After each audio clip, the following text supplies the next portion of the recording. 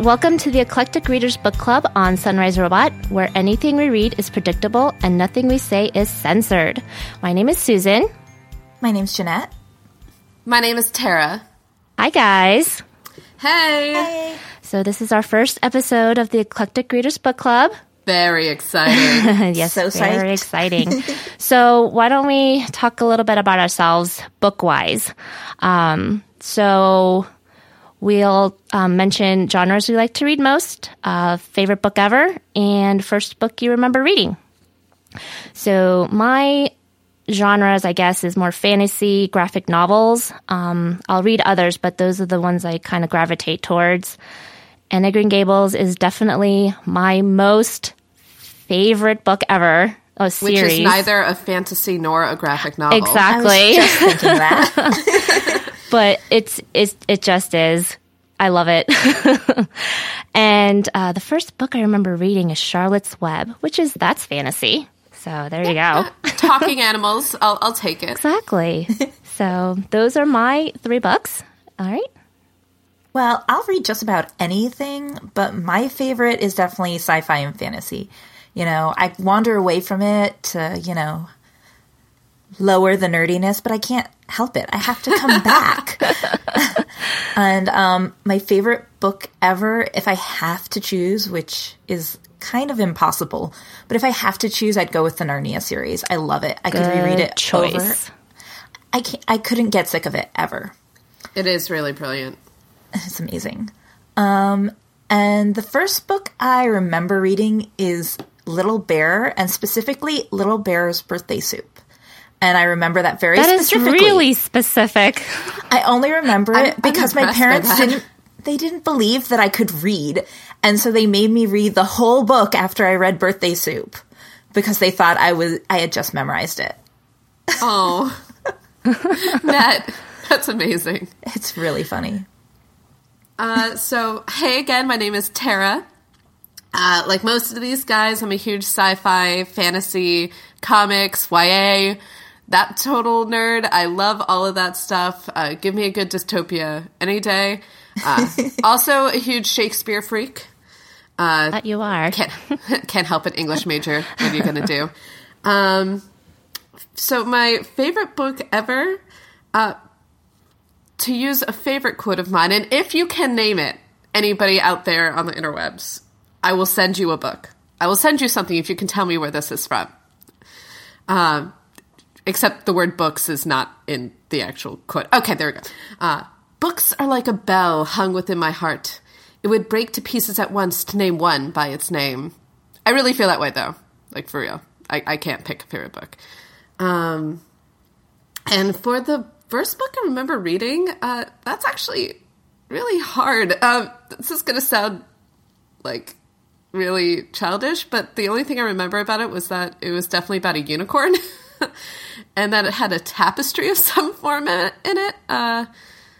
Yeah, that's all I've got for you. But there's like a ton of stories of the unicorns with tapestries. I know. Unicorns and tapestries, they kind of go together. Yeah. They do. And there's and guess what, guys? There's also a maiden. I know. Shock. I know. Kidding. But like a real live maiden? Like a real live maiden. Is there a prince or a knight? I don't know if I don't think so. It's about her.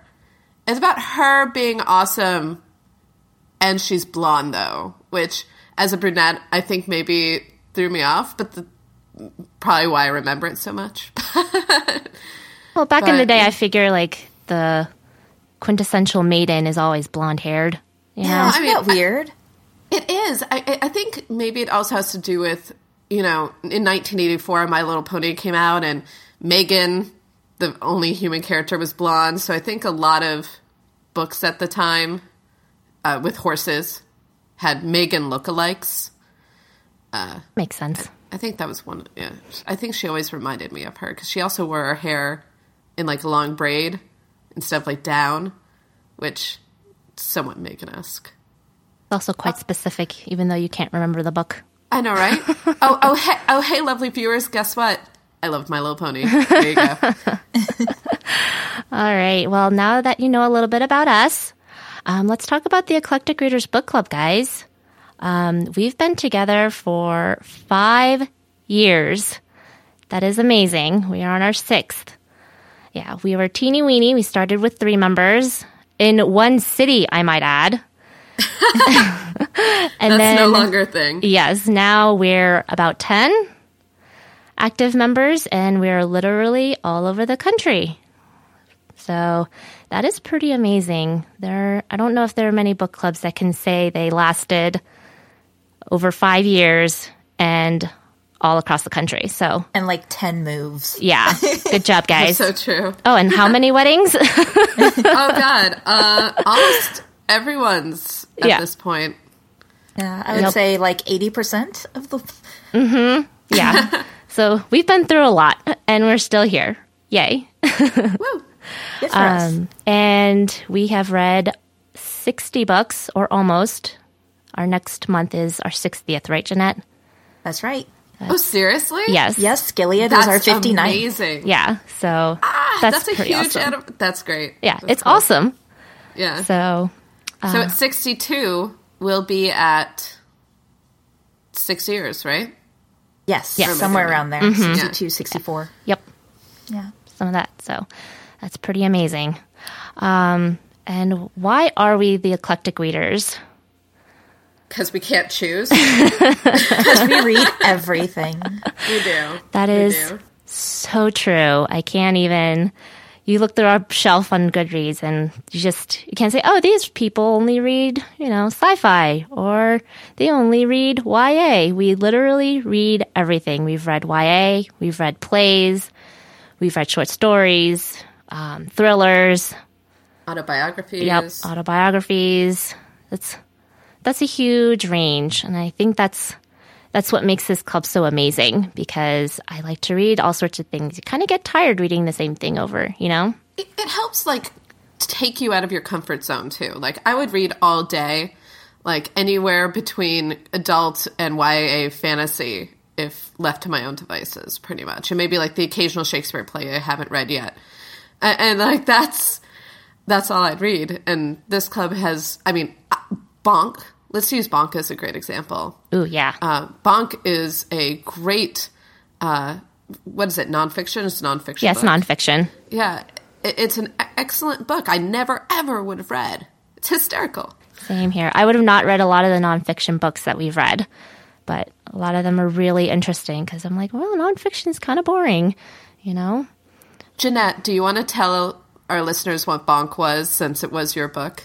Definitely. I was just about to say that for those who haven't read it, Bonk is a book by the science author Mary Roach, and it's a book about basically the science behind sex and sexual encounters and chemistry and things like that.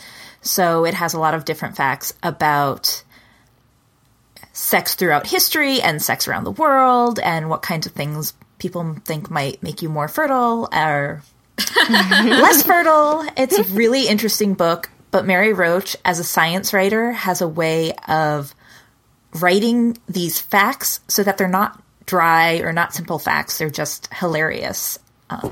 So it's a pretty hilarious book if you haven't read it. I would not suggest reading it on an airplane, as that's what I read it, and people kind of looked at me funny when I turned to my then boyfriend and started saying, "Hey, do you know that in some place they eat bulls' testicles for fertility?"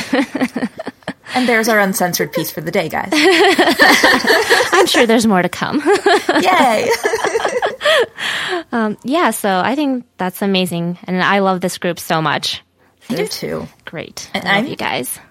I'm super impressed that, when I talk about our book club to different people, what makes them kind of stop and really look at me in amazement is the fact that we live everywhere and we do this all online and we make it work. And we are constantly reading different things, moving, getting married, going through our life stuff, and we make it work all across the world all across the country. Soon one day the world. Yes. All across the country once a month to just sit down and talk about reading. So Yeah. We're and awesome. to give the guys who are listening some idea of exactly how widespread we are, I'm in Florida, Susan's in Colorado, Jeanette's in D.C. We've got readers who come in from Boston and Austin. Hey, nice that rhymed. alliteration, right? Nice or rhyming, same thing. Not the same thing. I know the difference. Again, English major. So Boston but the point and is, Austin. pretty much all over the country, and to the point where people have even logged in from their campsite once or twice. We've got a pretty dedicated core group, which has been a really amazing experience over the years. Yes, definitely. So, which brings us to why are we here now? Why do we have this lovely show? There are a few members who can't join us every once in a while. Life definitely comes up. So, we thought, hey, why don't we start a podcast? That way we can discuss a book. And if one of the members want to listen in on it, then they have a chance to. And then we figured, the rest of the world, you guys might be willing to or interested in listening to what we have to say with the different books that we like to read and talk about. So, because I think we have a pretty compelling discussion. Sometimes really compelling. Sometimes borderline combative. Yes. True. Occasionally we have been so we all hated it, right? Yes, but then we just bash the I'm book sorry about the whole that. hour. And then that's what we do. And then we just book bash Yeah. as much as possible. Sorry for those authors. But we have done that on occasion. Yes, we have. We'll try to make this a positive listening experience. But like we said, uncensored. Yeah, there you go. All right, so that's us. So before we get to our book, why don't we talk about some other general books here? Okay, well, why don't we talk about book bingo? What is that? The I'm nerdiest so glad thing in you the world. Okay, well, this is our second year playing book bingo. For people who have never heard of book bingo, you should check out the Retreat by Random House website, because that's where I found the reading bingo card last year. But after sharing it with friends, we all decided we had to play competitively, including every single one of our eclectic reader members. So this year we had to play it again, and to spice it up, we made our own bingo card, and we also expanded from 12 players to 18 players, which is insane in its own right. Very crazy. Yeah. The card has 25 squares like a traditional bingo card, and the one in the middle is a free square, but the rest all have different book descriptions on them. And some can be kind of vague, like a book by a female author, which is half the books that are being published today. But others are a little more specific, like a book released in the year you were born. Like our book club members, our bingo players are located around the country. So each time we read a book for a specific category, we log the title and a picture of the book cover in this awesome Google Doc that one of our players created. And that was Michelle, and it's amazing. It is amazing. And no, we're not spreadsheet nerds. It's just a really, really cool looking doc if anybody ever gets a chance to see it. Michelle is totally a spreadsheet nerd. Yeah. She is. And that's why there. she creates brilliant things. Exactly. Yeah. Because the rest of us, because she's an engineer and the rest of us are English people. And that is not the way our brain works. Pretty much. So we start playing on February 1st, and by our rules, none of the books can be books you've started before then or rereads. And you have to read one book per square. You can't double up, even though it's a fantasy and by a female author. Sorry. Makes it trickier. Yes, and we are kind of picky about our rules. Like, if you have to read a book published this year, it has to be 2015, even though we've only been in 2015 4 weeks before Book Bingo starts. Deal with it, find a book. I always wait a little longer for that one, because it's like, then more books will be out that I can choose from. True. Thank God Holly Black released a book this year early on. That's all I said. I was like, ooh, hey, Holly Black, good. Done. I personally was really excited because there were 2 books that I wanted to read that were released this year, and they were already both out by the time Book Bingo started. So, it was pretty good. Yeah. So we play in 3 rounds. In the first round, you have to get a line of 5 straight across, just like in regular bingo. In the second round, you have to get a second line that intersects with the first somehow. So a T or an L or an X.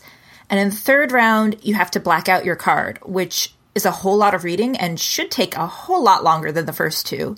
Especially since one of the squares is a book over 500 pages. Exactly. Yeah, that was horrible. Yeah, but we had some really mad dedicated readers this year. And Tara was the winner of our first round. Woo! And not only that, I'd like to point out to the entire internet that Tara did this within 24 hours. Yeah, seriously. Literally 24 hours. It was like 36. That's still kind of. one weekend. Yeah, I started reading midnight on Saturday night, which is really Sunday, and got book bingo, I think, Monday morning. So, Yeah. yeah. So, Easy. not crazy. In Dedicated. the good way. Dedicated. Dedicated. I could have said crazy. But again, positive experience. And both are correct, though, gentle listeners. Yes, Both are correct. Both are correct. So, but we have someone who blacked out their card already. I know. Because Michelle is a beast. She is. That's just crazy, guys. Yeah. February Before was the month barely was over. even over. Yeah, it was kind of crazy. Last year, it took us 2 months to get a full blackout winner. So, Someone suggested to me, and I don't know how you all feel about this, and maybe this is an offline conversation, but I'm going to put it here, so whatever. That maybe we dictate that once you've won a category, you can keep playing, but you can't win the prize. You can win the accolades for finishing first, but you can't win the prize. that would be an interesting kind So of that way way to more- keep it spicy. Yeah, like so it. like you get accolades, everyone's going to support you, and you're going to definitely be the person known as finishing first. But if the same 2 people or the same 3 people are in the running for every single category, it gives a third person, it gives other people time to catch up to get a prize potentially. Yeah, we can definitely do something like that. We I should think talk that's- about that when we yeah. update our rules next year. Yes, definitely. I like that idea. Maybe we should have another Google Doc for book bingo rule suggestions. A Google Doc for a Google Doc? Always. What is this craziness? This is how we live our lives. Pretty much. Pretty much. Well, So, since we're discussing book bingo and, things that worked, things that didn't, what was everybody's favorite book bingo category? mine was a book that became a TV show. What did you read for that? That one I read, which is actually down on another topic we're going to discuss, is called The Midwife. It's a BBC show. Yeah, it was really interesting. And then just seeing all the TV shows that were books that I had no idea. Like Pretty Little Liars. I had no clue. Yeah, that one surprised me too. It actually surprises me how many TV shows out there that are based on books. Right, yeah. Does it really surprise you that I'd be more surprised that if any of the CW shows were not based on books. I mean, I don't watch a lot of CW, so... And I think Pretty Little Liars is an ABC Family is it? show. Yeah, I think it is. Yeah. Oh man, I totally thought, whatever. Pretty people, teenagers. I mean, that's like the CW. Well, Vampire Diaries, I knew that was a book. You can tell I don't watch it, right? If I don't even know what network it's on. So yeah, Well, I come from the CW days when it was actually WB, and all the pretty teenagers were not based on books. I mean, as far as I know, Dawson's Creek, That's not right? a book. That's true. I mean, Joss Whedon was also a part of that, so Yeah. Back can those talk days. those were awesome days. yeah. So that was why it was my favorite category. It's super interesting. Yeah, that is interesting. What about you, Tara? I'm going to be annoying and say fantasy,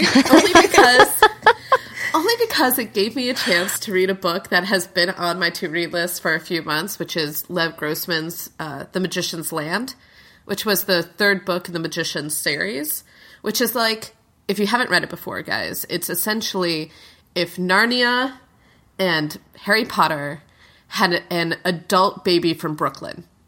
That is the Magician series, and it's so amazing, and it's very aware, and it's hysterical, and it was a very fitting end, and happier than I thought it would be to the series. I'm kind of surprised by that because I read the first two. I haven't read the third yet. And the first two, especially the second, are kind of dark. Oh, they are dark. And this one isn't not dark. It's less dark in the... I'm trying not to give away stuff to the people who haven't read it. It's less dark in the way that the first two are dark. It's more grown up. You know, Quentin, the main character, is like 30 in the book at this point. Horrible things still happen to him because that's what happens to Quentin. And Quentin makes bad choices. It's not just in this book. I'll give him the credit. It's not all his fault. Oh, good.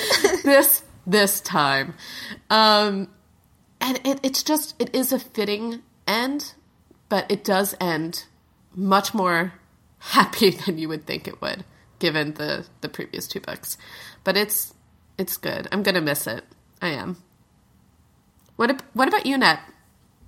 I have to say that the thing I love most about book bingo in general, and this is why this is my favorite category, is a book at the bottom of your to-be-read pile. Because anybody who's seen my Goodreads knows that my to-be-read list is insane.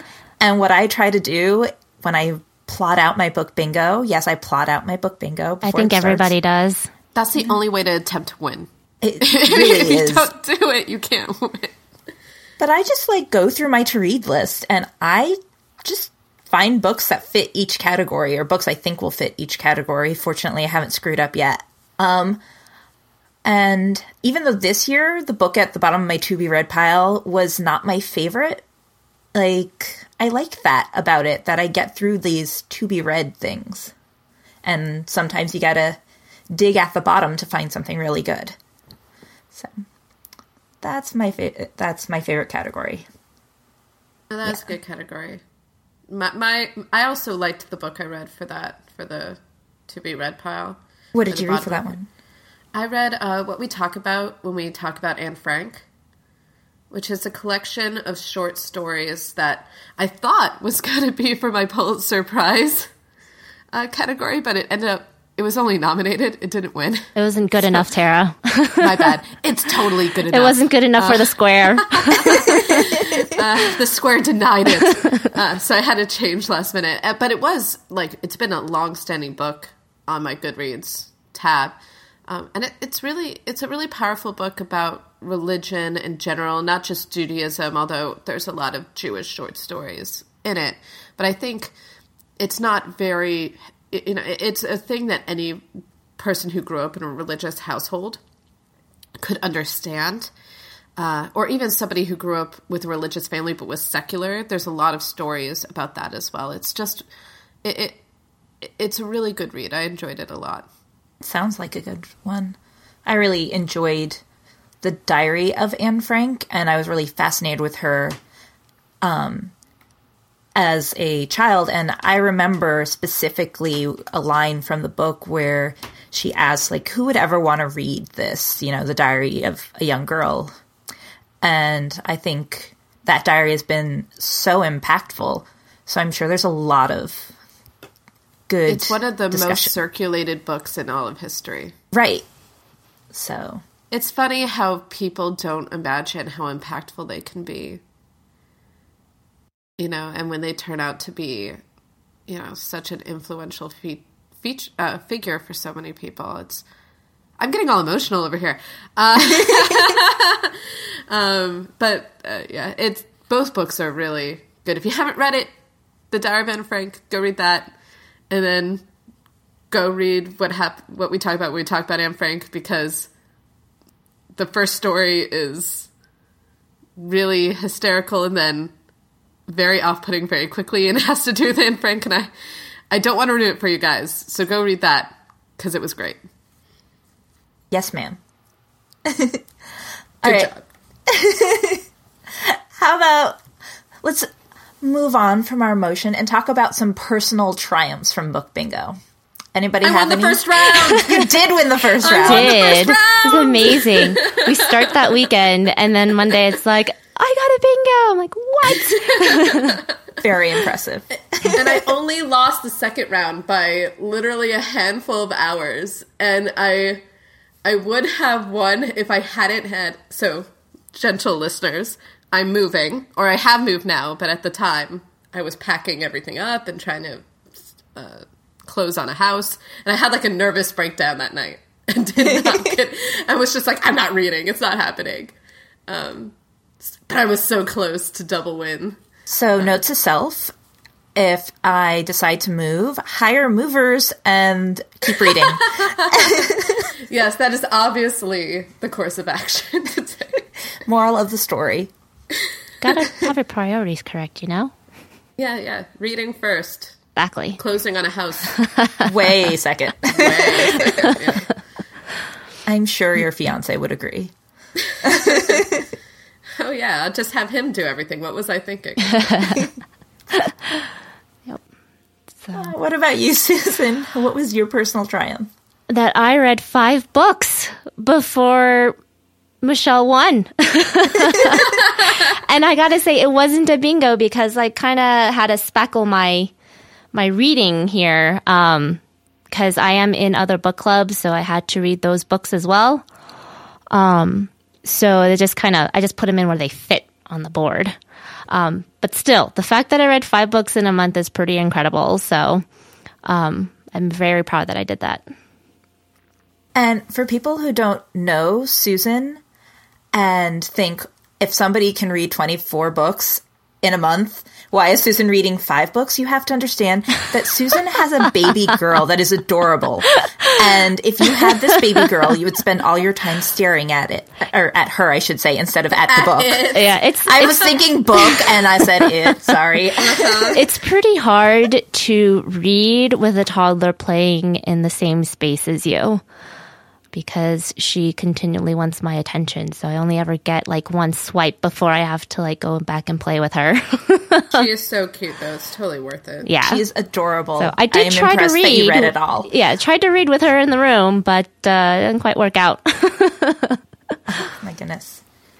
So, yeah. If you ever see Emily, you'll understand the adorableness. She's pretty great. So, what's your triumph, Jeanette? That I finally read T.S. Eliot. It has been my goal to read more poetry in general, but T.S. Eliot in specific for years now, ever since I had a dream about T.S. Eliot, which is a weird thing to dream about when you're not an English major, which I'm not. So Welcome to my crazy world. Right. So I had a dream about T.S. Eliot, and I thought, this is a sign I need to read T.S. Eliot. And when I saw the poetry category on our bingo square, I thought, this is a sign I need to read him now. And I read him, and I didn't understand half of what he was trying to say. But it was really beautiful writing for writing that I'm not sure I got. Well, at least you're able to enjoy the reading Yeah. part. I mean, it's beautiful. T.S. Eliot is one of my favorite poets. You should absolutely read him. He is brilliant. He was a rock star poet of his age. I don't have enough good things. Maybe we can do a whole poetry section one time, guys. I think that would be really fun. That would be on you, Tara. I'm okay with that. Tara and I have been going over T.S. Eliot since I read him, and it turns out you can get a lot more of T.S. Eliot than you think you're getting. I got a lot more out of the first poem I read by him than I thought I got. But You did. You were yeah. so unsure, and you totally... I thought you did a really good job with it. Thank you very much. But yeah, he's worth reading for just the beauty of the language alone. I think, anyway. I totally agree. All poetry is worth reading. Not True. everyone would agree with that. I think words are worth reading. Like, that sounds weird. But books, poetry, plays, words put together are worth reading. That is the deep comment for the day. Yeah. Right? We're checking off all these. You know. All right. And we're checking off some lists. Let's check off another list. What's your favorite book that you would not have read without Book Bingo? Called The Midwife for me. Like I said before, it's a BBC show. It's a memoir, and I don't read a lot of memoirs. So even though I was interested in reading the book, I don't think I really would have taken the jump and read it, to fill up my square. So this was a great opportunity to read the book, and it was really fascinating. I loved it. You guys should check it out. The book and the show. They're both good. Yeah, I've heard good things about that book. I haven't watched the show, but I've heard good things about the show either, and I see the commercials on PBS all the time. So yeah, unfortunately it's 3 seasons, but there's 3 good seasons. It's really good. The amount of crying, oh man. Well, BBC seasons are short, so yeah, or that's shorter. True. So yep. What about you, Tara? The House on Mango Street, which was like 130 pages and by far the quickest read so far for me in Book Bingo. I read it for the category A Book Published the Year I Was Born, which, for the record, was 1984. The best of years. Sure. I never would have read it. I've heard other people talk about having read it when they were younger. It's a short story book about a girl from an immigrant family in New York, I believe. And it was... I just really, really loved it. I thought it was really well done. The stories were really interesting. I get what everybody was talking about now, and I never would have picked it up. So I was happy to have read it. Yeah, that was my book for the year I was born, too. Copycat. Hey, I Googled that first. But no, it was the way Sandra Cisneros, who wrote the book, the way she uses language is also really pretty. And she, she does a lot with very short stories. There's a lot of emotion in there. She does. And, things I think she's going to pick up on in later stories, she doesn't. She just leaves behind. And other things she carries through. And she does a really good job uniting the narrative in very interesting ways. Yeah, she really does have a great and beautiful handle on the language type that she uses. It's really good. Yeah, I agree. Well, for my favorite book that I've read because of Book Bingo, I picked something from last year, actually, and that's... Cheating! I didn't say it had to be this year. You guys just assumed, and you know what they say about that. I know what I'd say about that. Well, I haven't finished my Book Bingo yet this year, so I can't pick from this year yet. But last year I read, for the category of a forgotten classic, I read the book Evelina by Fanny Burney. And basically, Fanny Burney is supposed to be, from the article I read anyway, is supposed to be like this pre-Jane Austen. And it shows in how she writes Evelina. It's very witty. Evelina is very, very naive. And she's navigating these social circles in the 1700s. And it's very, very funny, but at the same time, very sweet. So if you are a Jane Austen kind of person, you should definitely read Evelina. That was a really interesting category last year, the Forgotten Classic Square. It was. It was hard to find a book for it, though. Yeah, it really was. So that is going to be my favorite book I've read specifically because of Book Bingo until, I finish this year's Book Bingo probably. Which brings... So I think that's... Oh, sorry. Oh, what were you going to say? I was going to say that I think that brings us pretty well into the book that was my least favorite to read for Book Bingo. It's also the book we read this month for the ER Book Club. And that is Gilead by Marilynne Robinson. So just a little info on what that book is. It's a book that's essentially a letter or a memoir For the legacy of one John Ames, as he remembers his experiences with his father and his grandfather in a, like I said, memoir or letter to his son to be read at a later date. Because he is a very old man and he is dying and he's leaving a very young son. And he wants his son to know him, essentially. And what really comes from it is this sort of confession begins to unfurl as you read this book about his relationships with other people in the town. I'm just going to start off and say I didn't much care for this. The language is beautiful, but I didn't much care for it. What did you guys think? Same. It didn't capture me, but it was really well written.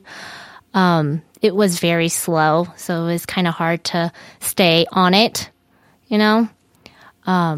But yeah, I completely agree with what you said. Yeah, I think that the way Robinson uses language, it's really beautiful. It's a nice kind of steady emotional read if that's what you're looking for. And I think had I been the right audience for it, I would have thought this is a book I really love. I think you need to kind of be looking for that emotional read or have a tap into that emotion because it is a letter from a dad to a son, and I'm neither. So I didn't get that kind of emotional response from it when he's talking about the legacy he's leaving behind to his son. I was like, okay. I was like, that's sweet. But I mean, I can relate to that, though. Like, I can relate to the idea of legacy and to the idea of needing to pass something on, regardless of the fact that I'm a girl or not. The issue for me was that while that was a really nice idea, it quickly becomes, this sort of, and not even a tell-all because it doesn't, it's just so boring. For a legacy, you're passing on this idea of who you are and the idea of who your family is and all this sort of stuff. And while I can think of things and stories that were interesting in the time I read it, what is easily all of 256 pages, it feels like 500-page book. There's only maybe 50 pages of that's legitimately compelling. And so I don't know what that says to me about your legacy. Yeah, I feel like he was trying to leave this legacy, but he kind of didn't really lead an exciting life, which is fine, I mean, he could have. But he didn't really talk about it. He talked about mostly his family and him being a reverend, right? He was a reverend? Yeah. Yes.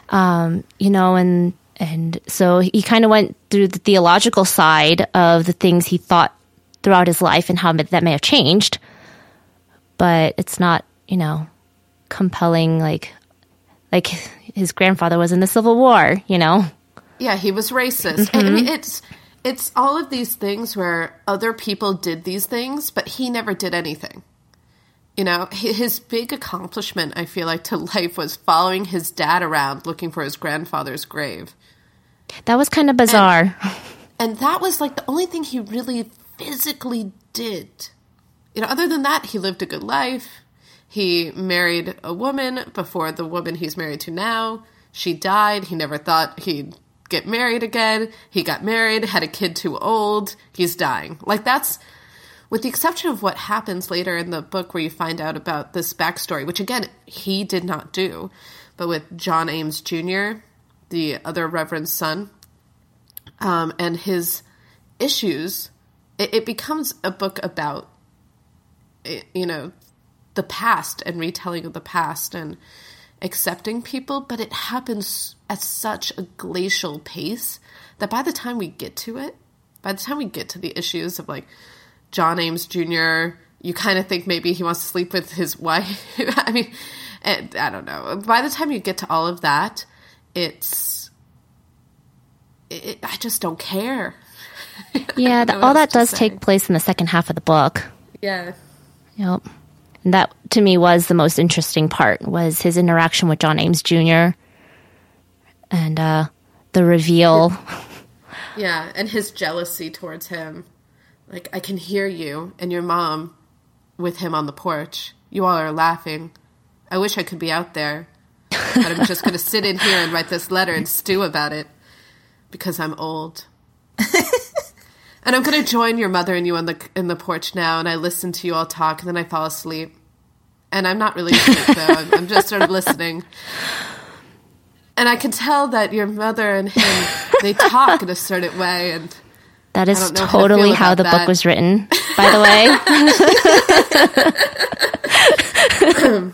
Sorry, Marilyn Robinson. This is my version of book bashing. I mean, it's beautiful. You write beautifully, but it's boring. Right. I mean, the problem with this legacy that he's supposed to be leaving, and that's why I say I don't think I am, or probably any of us, apparently, are the right audience for it, is the book is set in this time period where your legacy is your family line and your honor and your responsibility. And the fact is, he maintained his honor and his sense of responsibility by not moving out of his town, by not going places and doing things, by staying put and being the pastor of this church, which, while noble in its own right, is not, it's not, edge of your seat type stuff. Right.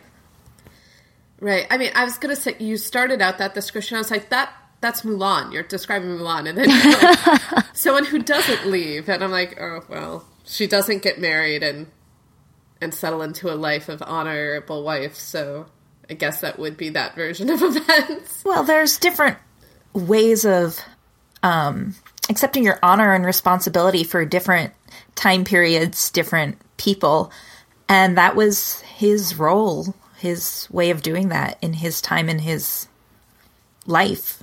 I mean, it wouldn't be that way for us, but... Yeah, I don't think he ever regretted his decisions, He never said, oh, I wish I saw more of the world, No. Like, he was very happy with where he is. And he's happy with the impact he's made. He feels like he lived for the people of the town, and he dedicated his time to them, and he feels that's a worthy endeavor. And it is. It absolutely is. It just doesn't make for a compelling read for me. I mean, so I totally appreciate where the author is coming from and the desire to write a book like this. And I totally agree with Jeanette that if maybe I was older, or if maybe I was... No, I'm going to go with older. Maybe this would be more my cup of tea, and I'd understand and relate to John Ames more.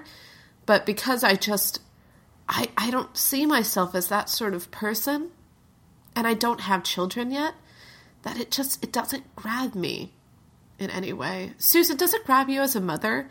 Like, from that perspective? Yeah, I was just thinking about that. And honestly, I understand the legacy part. I understand like wanting to leave something of you to your children.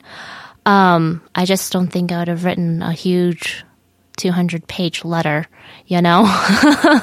I would probably, and if I did, I feel like I want to leave something like, these are the experiences that I had experiencing the world. And I think that's the difference here, is that we all want to experience the world. We have all these like huge ideas of what our life is going to be. And John Ames, he was very, I don't want to say small-minded, but he was very like small town mentality, So him staying where he is and telling his son of his experiences living and being a reverend in this small town is what his legacy is. So he thinks it's the most interesting thing in the world. And for us, it's not so much. It's very sweet. You can tell the love he has for his son. But I think that might be one of the reasons where I'm just like, I don't know.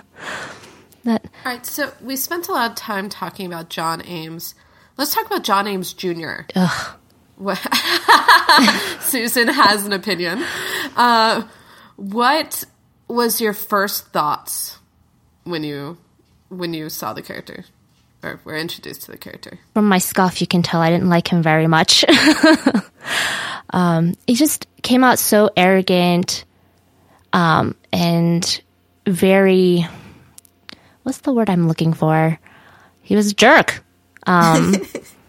He was like the hooligan, the suave guy, like, oh, I can do anything I want. I can get away with it, and that's like my first impression of him. It wasn't until later where I was like, I kind of feel sorry for you. Yeah, he was trying. He definitely gave the sense, I'm trying to do something here. I'm trying to reach out of myself. But he's so focused on himself and the things that people are thinking about him, things that people are saying about him, that it's almost condescending the way he approaches people, because he's like, hey, this is what I have to say about this, and this is what you're thinking about me, isn't it? He's telling people how they're feeling, and then walks away. And it's very frustrating to read how he's trying to interact with John Ames, because, of course, then John Ames is sitting there saying, well, I sat there and I thought about it, and I wasn't going to tell him that he was wrong, because that's what I was thinking, but I didn't like how he said it. And I'm like, come on, people, stop thinking so much and start communicating. Just say something, anything. Say something, I'm giving up on you. Exactly. Sorry. Sorry. Everything explained in song.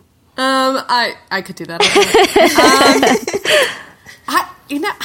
The very first time I met him, I'm like, oh, he's totally going to sleep with John Ames' wife. Totally going to happen.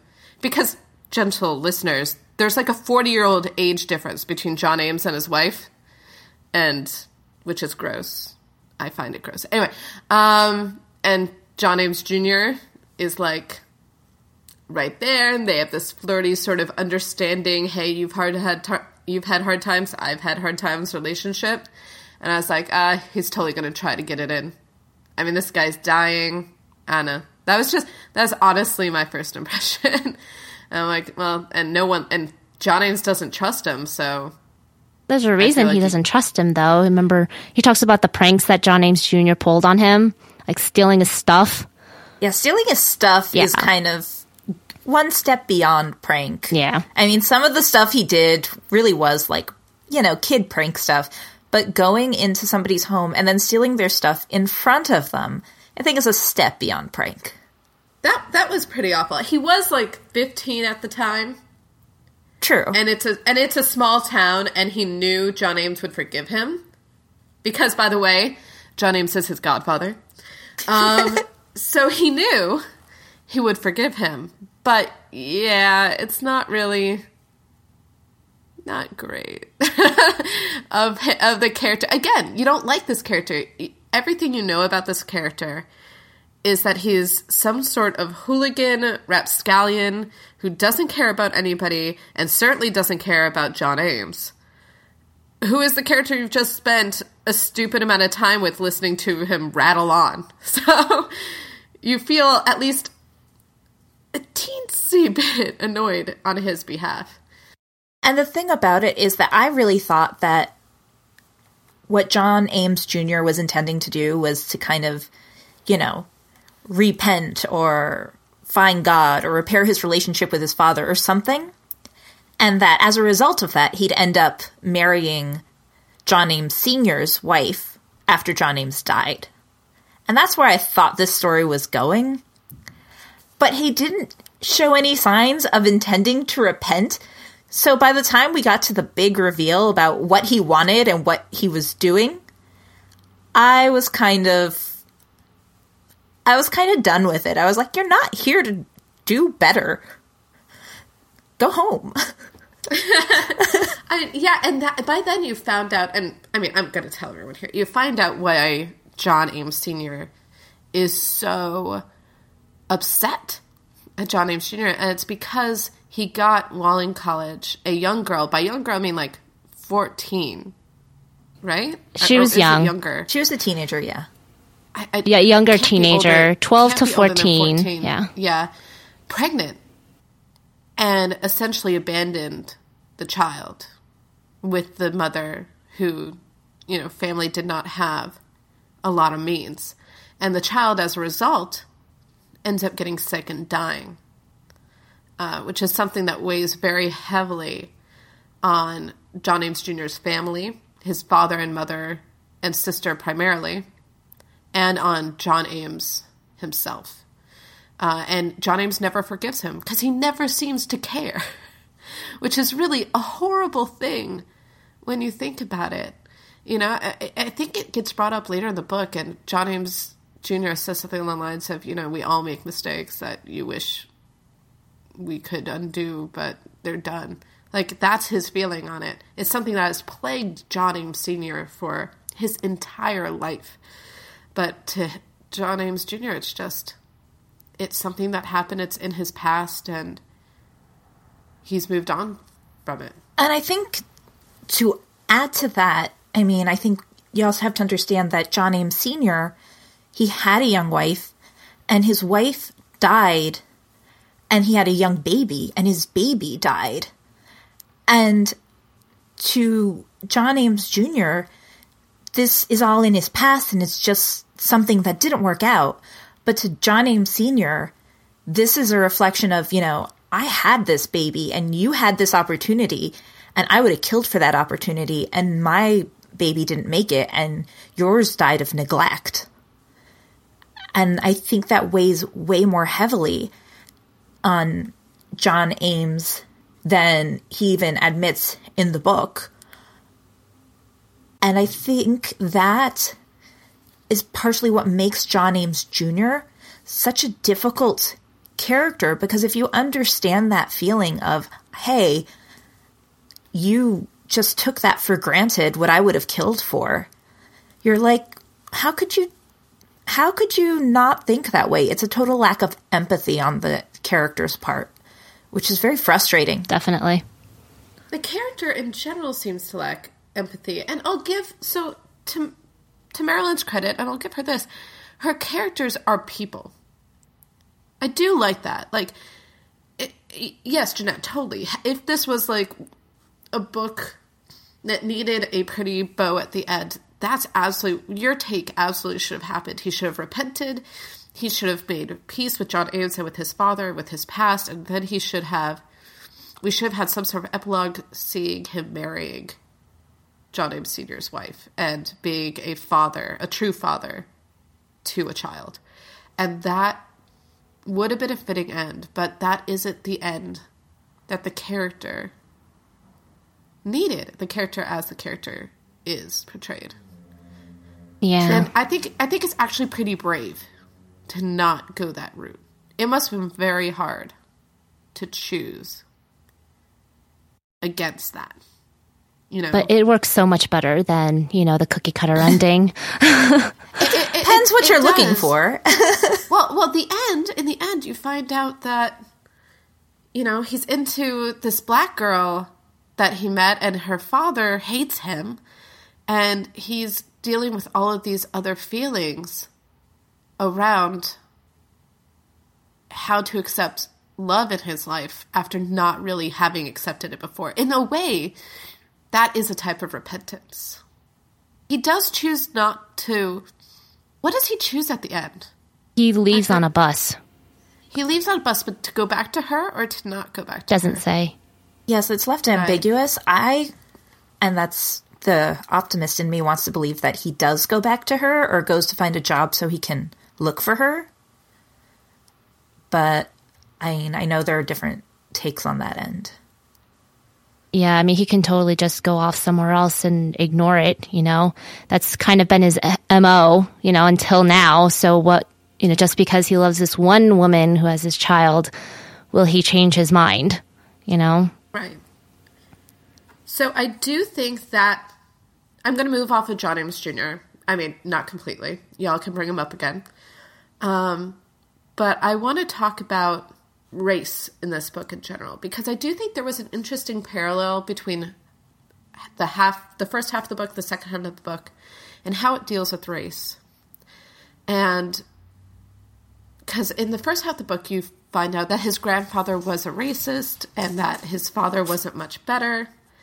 And that while he's not a racist, the only black church in town burnt down and everyone moved away. And he never really thought too much about it.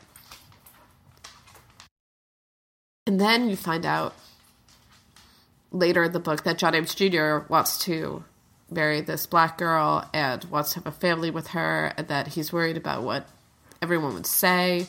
And John Ames actually says to him, bring her here. Why wouldn't you bring her here? And he's like, no one would accept us. There's no other races here. And that's when John Ames really looks around and sees that.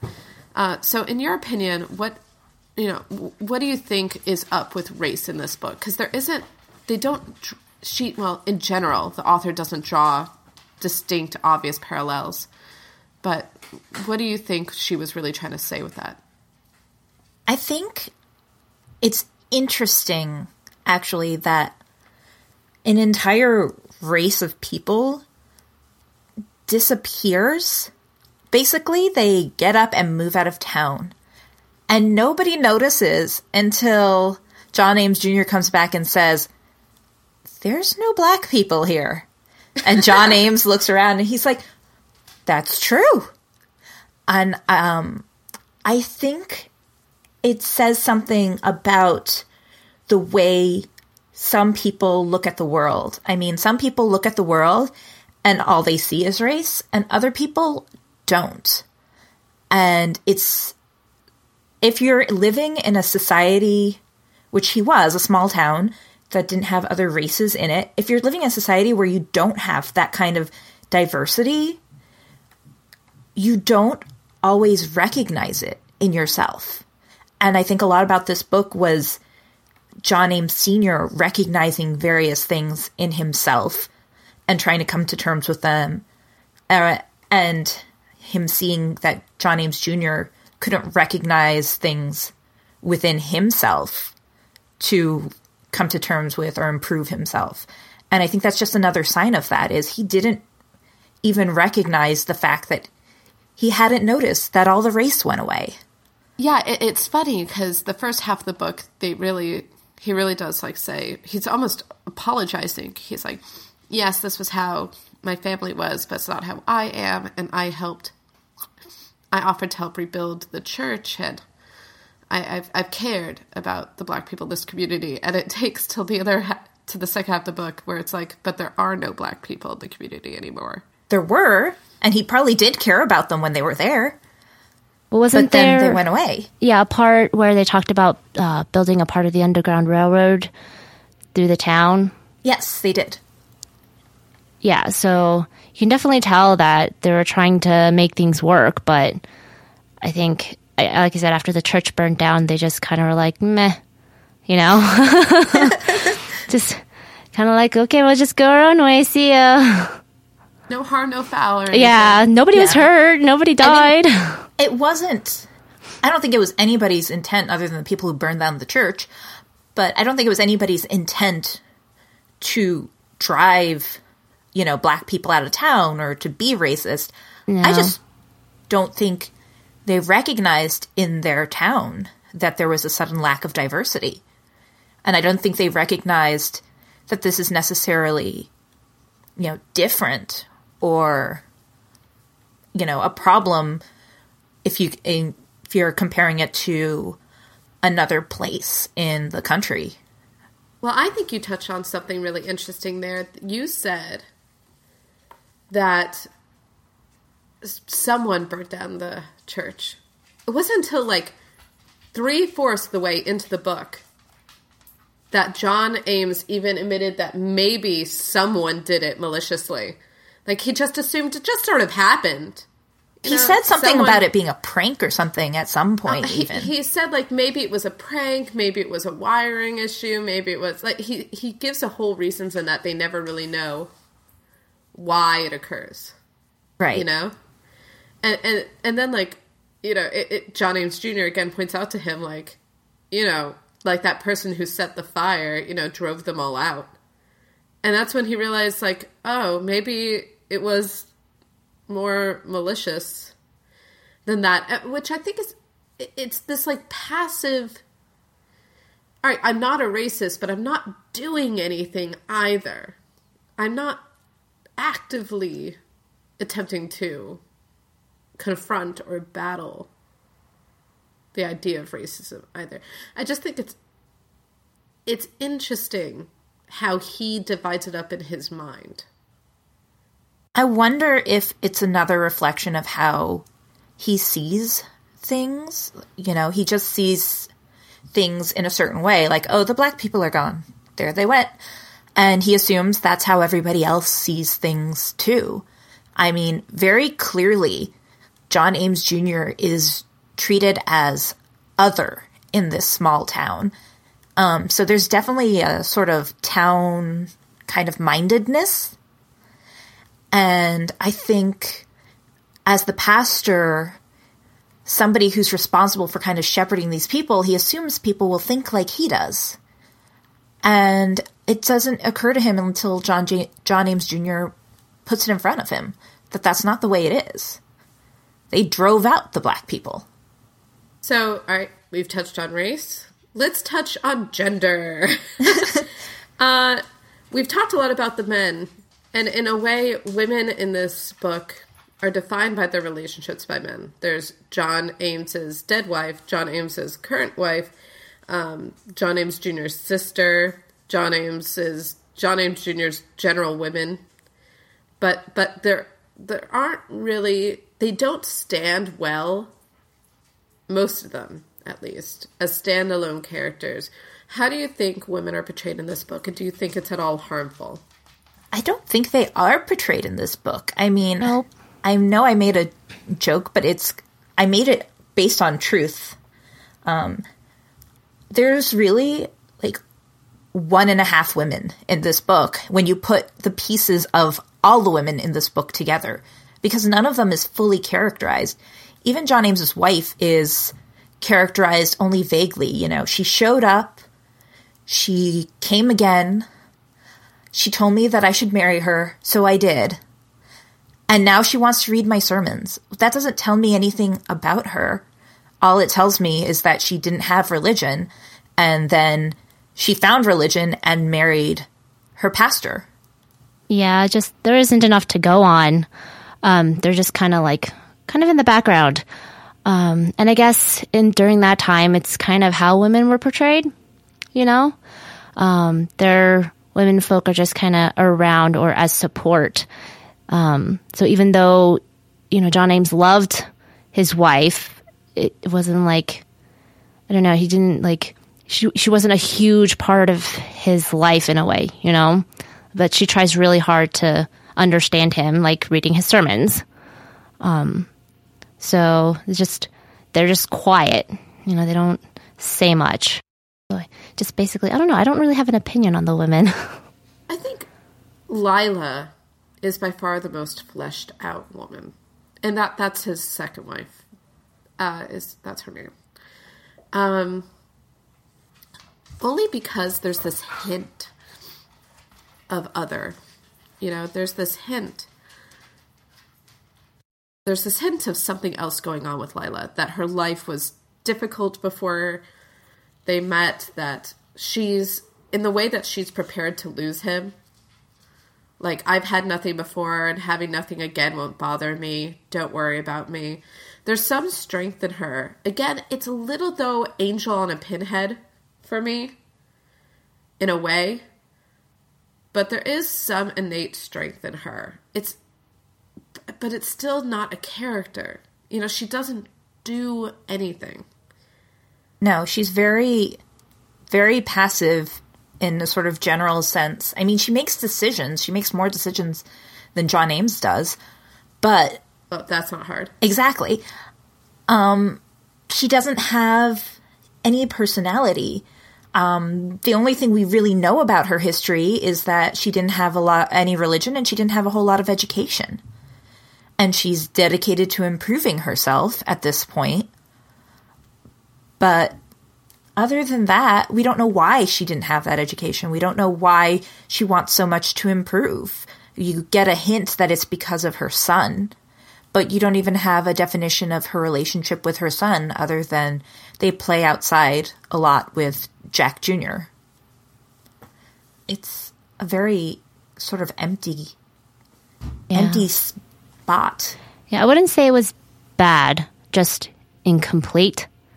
Very incomplete. So, Tara, what are we reading next month? Well, next month, gentle listeners, if you want to read along with us, we are going to be reading The Miniaturist by Jessie Burden, which I'm excited because it's been on the bottom of my to-read pile for a bit. So that should be a really good discussion. I'm excited. Very excited. All right. Well, that was our discussion on the Gilead. That was a really interesting discussion, guys. For any mentions of books or any books that we've mentioned, just go to our show notes on our website. And guys, where can people find you? Tara? Oh gosh, I don't know if they want to find me. But if you do, on Twitter, I was an early adopter, so it's actually my name, at Tara Newman, TaraNewman. And you'll find me. On Goodreads, just go to our show page. All of us are up there. That's probably the easiest way to find me. Yeah, that's probably it. Say hey. Jeanette? Well, if you're daring enough to look for us, you can find me on Twitter at DrJeannette. So that's Dr. Jeanette. And on Goodreads, either at our show page or at my personal page, goodreads.com/JMT Rivera. Right. And you can find me, Susan, on Twitter at Ruri Kaicho, which spelled RURI_KAICHOU. It's back in my anime days. And Goodreads, I'll be under Susan Lyons. And Google Plus, I'll be Susan Lyons. So, give us a shout out. We love to talk about books. Love it. We really do. Any books. Yeah, if you have any categories or books you want us to cover or any ideas for parts of the show, feel free to hit us up there. We'd love to hear your comments. Definitely. Please do. And, well, let's shelve this until next month, guys. All right. See you then. Bye. Bye.